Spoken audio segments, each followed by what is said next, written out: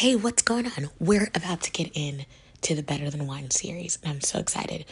But I figured I'd jump on here and give a super quick synopsis of this book and also why this book and what context we're just viewing this book through at the moment. So, I wanted to hop into Song of Solomon. It's one of my favorite books, but let me give you just kind of a train of thought to follow.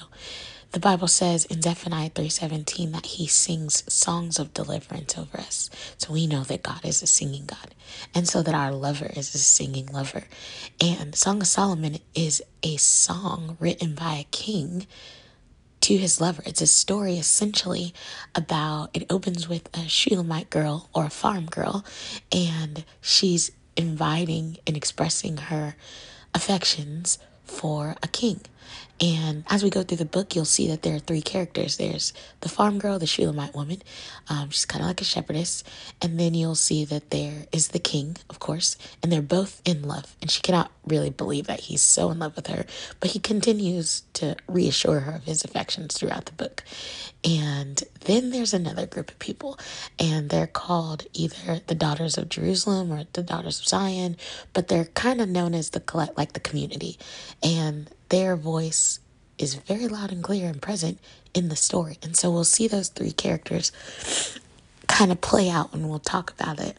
But I really feel like Song of Solomon is a deeper look into the affections of God.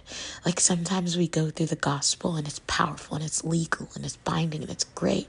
But I think we see the depth of God's love, but we kind of skip over the fact that there are affections, emotions, and there's desire tied into God's wanting us close to him and wanting us to be yoked with Jesus and married to Jesus and wanting to redeem us. It's not this stiff thing.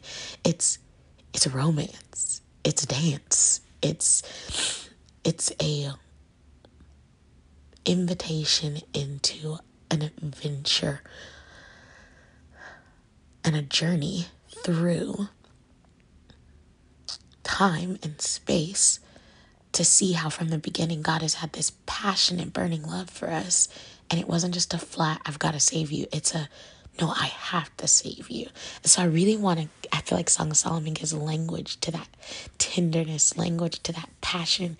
And so I want us to view our God and this gospel through the affections that this king has for this poor, way under his class level farm girl.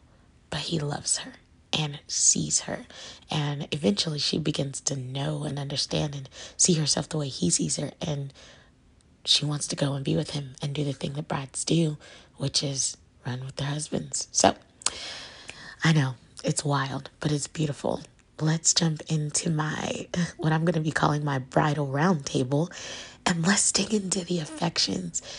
For reference, Romans 5. Also, I wanted to bring up Romans 5. It talks about how this hope doesn't disappoint us or put us to shame because the love of God has been poured into our hearts through the Holy Spirit.